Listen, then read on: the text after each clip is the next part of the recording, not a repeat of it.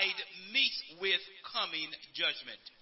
Since we don't like judgment and we say that we don't like to judge, it then would behoove us to do that which is right. It makes sense to do that which brings honor and glory to God. The last time when we met, we spoke in the first point, God speaks, which is the same thing that we will again pick up on.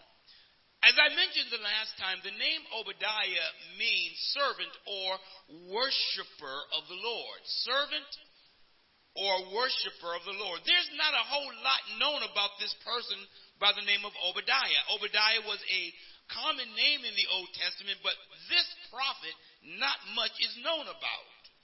He comes on the scene and he pronounces judgment against a group called Edom. They are descendants of Esau.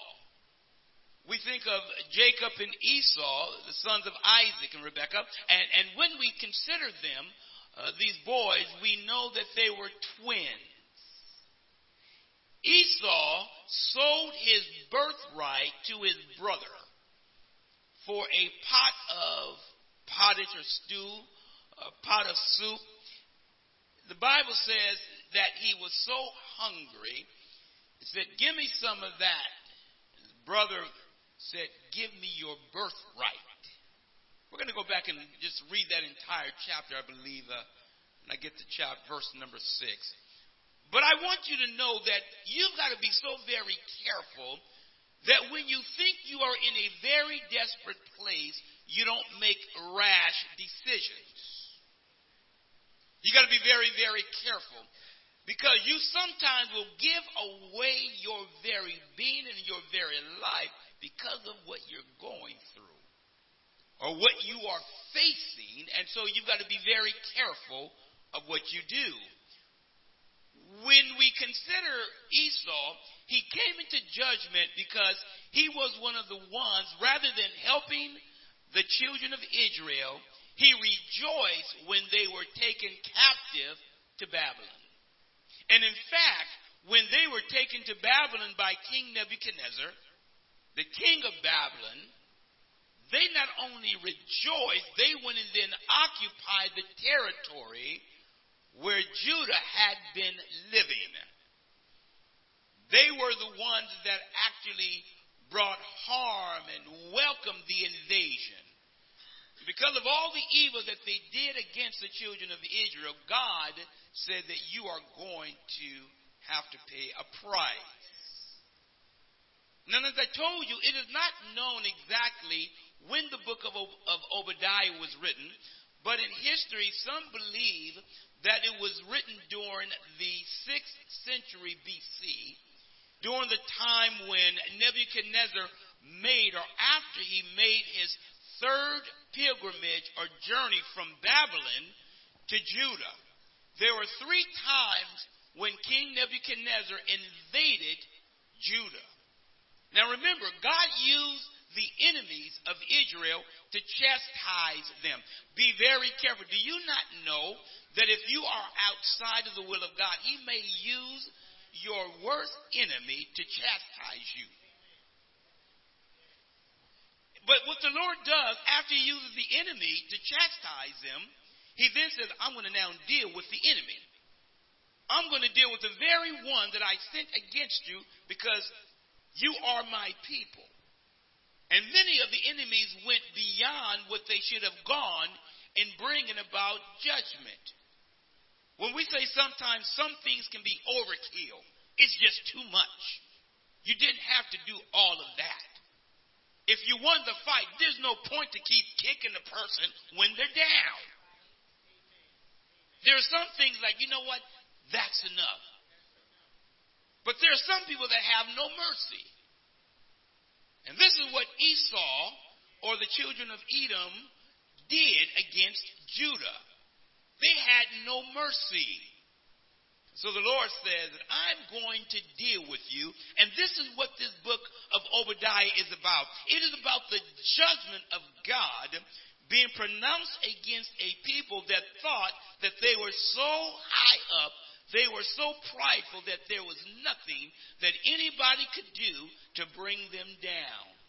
God says, I know where you live. Now, when God says he knows where you live, that's saying something. Now, you don't want your enemy knowing where you live. Now, you give your address to your friend. Don't come on over, you give your address. But you don't want everybody knowing where you live. When God says, I know where you live, it often is a depiction of coming judgment. Edom was one of those individuals, those groups that made their homes in the rocks. They had built in these tremendous monuments and lived in this fascinating place. And it was here that the Lord says, I'm going to bring you down. Edom was the inhabitants of, I should say, of Idumea, Idumaea. They were the descendants of Esau. Now, also, King Herod was an Edomian. He was not Jewish. He was an Edomian. We call him Herod the Great. He was a great warrior, but he also was a great builder, where he gets his name. Herod the Great. Also a crazy man. Be careful when crazy people get power. Herod, Pilate, Nero, crazy people. Be careful. Because they can do some dastardly things. Petra was the capital of Edom. The capital of Edom. It was Alexander the Great during that time between what we call the Testaments, between the Old and the New Testaments, which is called the intertestamental period. Between the Testament, there was a period of 400 years between the book of Malachi and the book of Matthew, where the Bible, what we call those the silent years, where there was no direct revelation from God to the prophet, but a lot was taking place during those times. It was during this time where Alexander the Great came on the scene, and he basically he changed the culture, and what we would say, everything became Greek. He began to have Greek influence. And so the language even changed. And so when we consider Alexander the Great, he was a revolutionary. He conquered what we say the known world. It was during the events after Edom had conquered Babylon and Alexander the Great had come on the scene. Greek culture basically lasted, and to this day, it was so powerful that many of the Jewish people even spoke Greek. We call them the Hellenists today. Greek-speaking Jews are Jews who speak Greek. It was because of the influence of Alexander the Great. When God sends judgment, it does not often or always come at a time that you expect. It sometimes will happen, sometimes years later, but because it had already been decreed, it was because of something that happened way back then. So when the Lord says that we are to repent, it is so that we can avoid problems and judgment way down the road. So you might think that you're getting away with something, but that's not the case. And so was the case with Edom. They thought because we are high and lifted up that we can get away. God sent Alexander the Great. He's even referenced in the book of Daniel. And we consider the fact that God says that he will use nations to chastise his people. And we see that even here in this matter of Obadiah. Verse number 4 says, though you soar aloft like the eagle, though your nest is set among the stars, from there I will bring you down. It is a matter of them thinking that they were so high that the Lord compares them to an eagle. There's not a bird that flies higher than an eagle. There's not really a more majestic bird than the eagle. Do you not know that the eagle can fly directly into the current and not be affected, and use the current to soar? So that you rarely see eagles flapping up. They just take the currents, those thermals, that warm and cold air, and they ride the currents up to the highest heights. They make their nest upon the rocks and in the clefts of the rock, away from danger. It is there where they are provided, and oftentimes they have safety. And when you think of the eagle, you think of a bird that's majestic. Their eyesight is incredible. And in fact, I found out not long ago that all birds and birds of prey, all of them have good eyesight, but eagles have incredible eyesight. That 3 miles up in the air, it can spot a rabbit way down in the valley. Little rabbit. They can see, as I told you before, a fish. When they can be hundreds of feet up, they can spot a fish down under the water. When they go after their prey, they chase their prey. In fact, they will chase them into the wind because they can navigate the currents. And so the eagle will oftentimes, when the bird is trying to get away when there's a wind, it will chase them right into where the air is coming, or the wind is very strong. It catches them up in there because it can navigate and catch its prey. Eagles stay together for life. Not uncommon to see those that have been captured of those 30 years with the same mate. They have their baby, their eaglets. And they'll provide comfort in that nest, but when it's time for that eaglet to go, they begin to remove those feathers in that comfortable nest. They begin to move things away so that the thorns that are underneath, they can't find any place comfortable to remain. When it's time for that eagle to fly, that mama eagle will push that eaglet out the nest high up, and that it's the father that comes underneath and will allow that eaglet, while it's falling, to fall right on his back, his pinions, and it will raise up and it soars back up to the top. That's how eagles learn to fly, by being pushed out of the nest. And while they're falling, it's the parents that comes underneath, and it falls on the back, and it rises up again. God made an incredible world. When you think of eagle, you think of majesty, think of a bird of greatness. Last year, came from Bolinas, and I think some of you may have heard, and went to San Anselmo, went to go see the student, and I saw some other people after we were meeting. I saw the staff, they were having some event, looking in the air, and I said, what's going on? So a few minutes later, I came and said, what's looking at? What you guys looking at? We just saw a bald eagle. And he came right by the trees, and he says, it's up there. And as I looked, I saw a small speck way up there. I like birds, so. But I just marveled at how high it was. It was a beautiful, clear day. But they saw this eagle soaring, just going, and it was just so fascinating that we just stood there and watched. We were marveling at God's creation and the majesty of God, what they know to do instinctively. So these eagles, great birds, wonderful. So whenever they thought of eagles, a bird that was majestic. So when the Lord says, I brought you out of Egypt, children of Israel, people of God, on eagle's wings. He brought you out so that when you were tumbling, when you thought you would fall, he came underneath.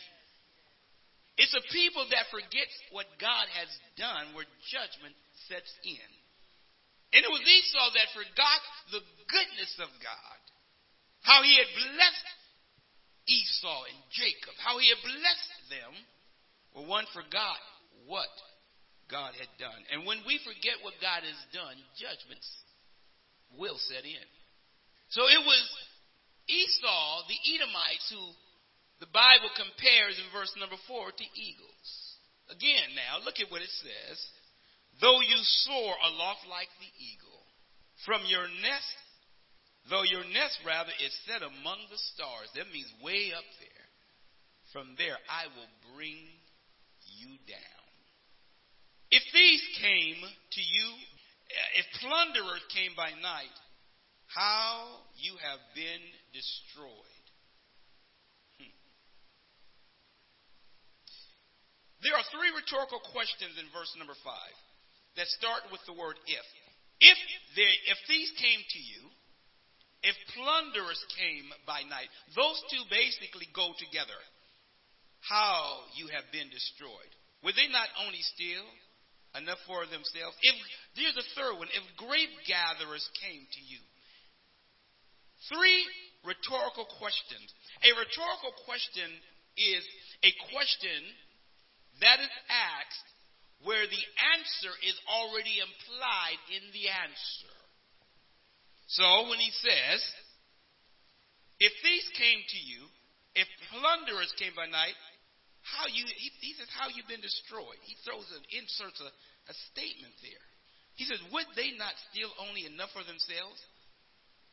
The answer would be yes. Because a thief only comes basically at night. If he's going to steal, he wants to take that which he can get away with. He's not coming trying to, well, let's see, there's a couch there. I'm going to see if I can carry that couch out the front door. No, he's looking for valuables. But the Bible here is comparing Edom to one who is going to be totally destroyed. One would think that if a thief came, he's going to only take that which he can get away with. He can get out with. So there would be still some things that would be left. Give me 7 minutes, I'll be done. But what God says about Edom, because of your pride, you're going to be totally destroyed. There's not going to be anything left. Have you ever come to a place and you looked around, they stole everything? Then sometimes when a thief comes, one is going to look, did they get this part here? And you run and you look and say, oh, they got this too. Or if they didn't get it, you say, oh, thank God they didn't get that. There's something that we're looking for. Even though the situation may be bad, one finds hope in something that's left. But the Bible says, Edom, you're going to be completely destroyed. The thieves are not going to leave anything for you. What causes you to change your mind and repent? What does it take for you to change your mind when judgment has been pronounced? What gets to you? What do you say? You know what? That's enough. I'm going to change my mind. Edom didn't get the message until God had to say, I have to send judgment. When the Lord judged Judah and the Israelites, he would often leave a remnant. He would often leave a small group of people so that they could have something, so that when he restored them, they would be able to build from the little that they had. But that would not be the case with Edom. Verse 6, if thieves came to you, he says, how Esau has been pillaged, his treasures sought out. Edom would be so pillaged that what one might expect to happen, the very thing that one would think would happen, was not going to happen to them. Can you imagine that you are so utterly and totally devastated that you can't even rub two stones together? Some people say pennies. You ain't got no pennies. Two stones. Quickly turn with me to chapter 27 of Genesis. I think I'm going to end there. I'm not going to even get to verse 7. Let me just read as much as I can of chapter 27 of the book of Genesis. I want you to follow along. So we're going to end today. I may not get through all of it. This is how it reads. When Isaac was old and his eyes were dim so that he could not see, he called Esau, his oldest son, and said to him, my son. And he answered, here I am. He said, behold, I am old. I do not know the day of my death. Now then, take your weapons, your quiver, and your bow, and go out to the field and hunt game for me, and prepare for me delicious food, such as I love, and bring it to me so that I may eat, that my soul may bless you before I die." Now Rebekah was listening when Isaac spoke to his son Esau. So when Esau went to the field to hunt for game and bring it, Rebekah said to her son Jacob, "I heard your father speak to your brother Esau. Bring me game and prepare for me delicious food, that I may eat it and bless you before the Lord before I die. Now therefore, my son, obey my voice as I command you. Go to the flock and bring me 2 good young goats, so that I may prepare from them delicious food for your father, such as he loves. And you shall bring it to your father to eat, so that he may bless you before he dies." But Jacob said to Rebekah his mother, "Behold, my brother Esau is a hairy man, and I am a smooth man. Perhaps my father will feel me, and I shall seem to be mocking him, and bring a curse upon myself and not a blessing." His mother said to him, "Let your curse be on me, my son. Only obey my voice and go, bring them to me." So he went and took them and brought them to his mother. And his mother prepared delicious food, such as his father loved. Then Rebekah took the best garments of Esau, her older son, which were with her in the house, and put them on Jacob, her younger son. And the skins of the young goats she put on his hands and on the smooth part of his neck.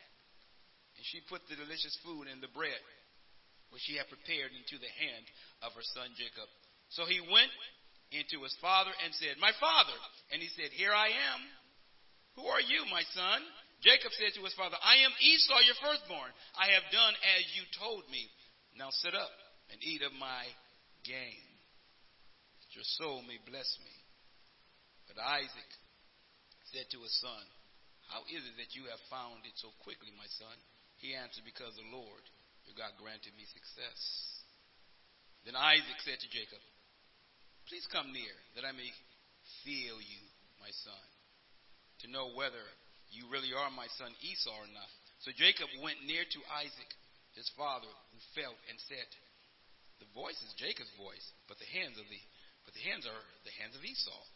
And he did not recognize him, because his hands were hairy like his brother Esau's hands. So he blessed him. He said, "Are you really my son Esau?" He answered, "I am." Then he said, "Bring it near to me, that I may eat of my son's game and bless you." So he brought it near to him, and he ate. He brought him wine, and he drank. Then his father Isaac said to him, "Come near and kiss me, my son." So he came near and kissed him. And Isaac smelled the smell of his garments and blessed him and said, "See, the smell of my son. It is as the smell of a field that the Lord has blessed." Then he goes on to bless him. Now I want you to go down. Verse number 30. As soon as Isaac had finished blessing Jacob, when Jacob had scarcely gone out from the presence of Isaac, his father Esau, his brother, came in from the hunting. He also prepared delicious food and brought it to his father. And he said to his father, "Let my father arise and eat of his son's game, that you may bless me." His father Isaac said to him, "Who are you?" He answered, "I am your son, your firstborn Esau."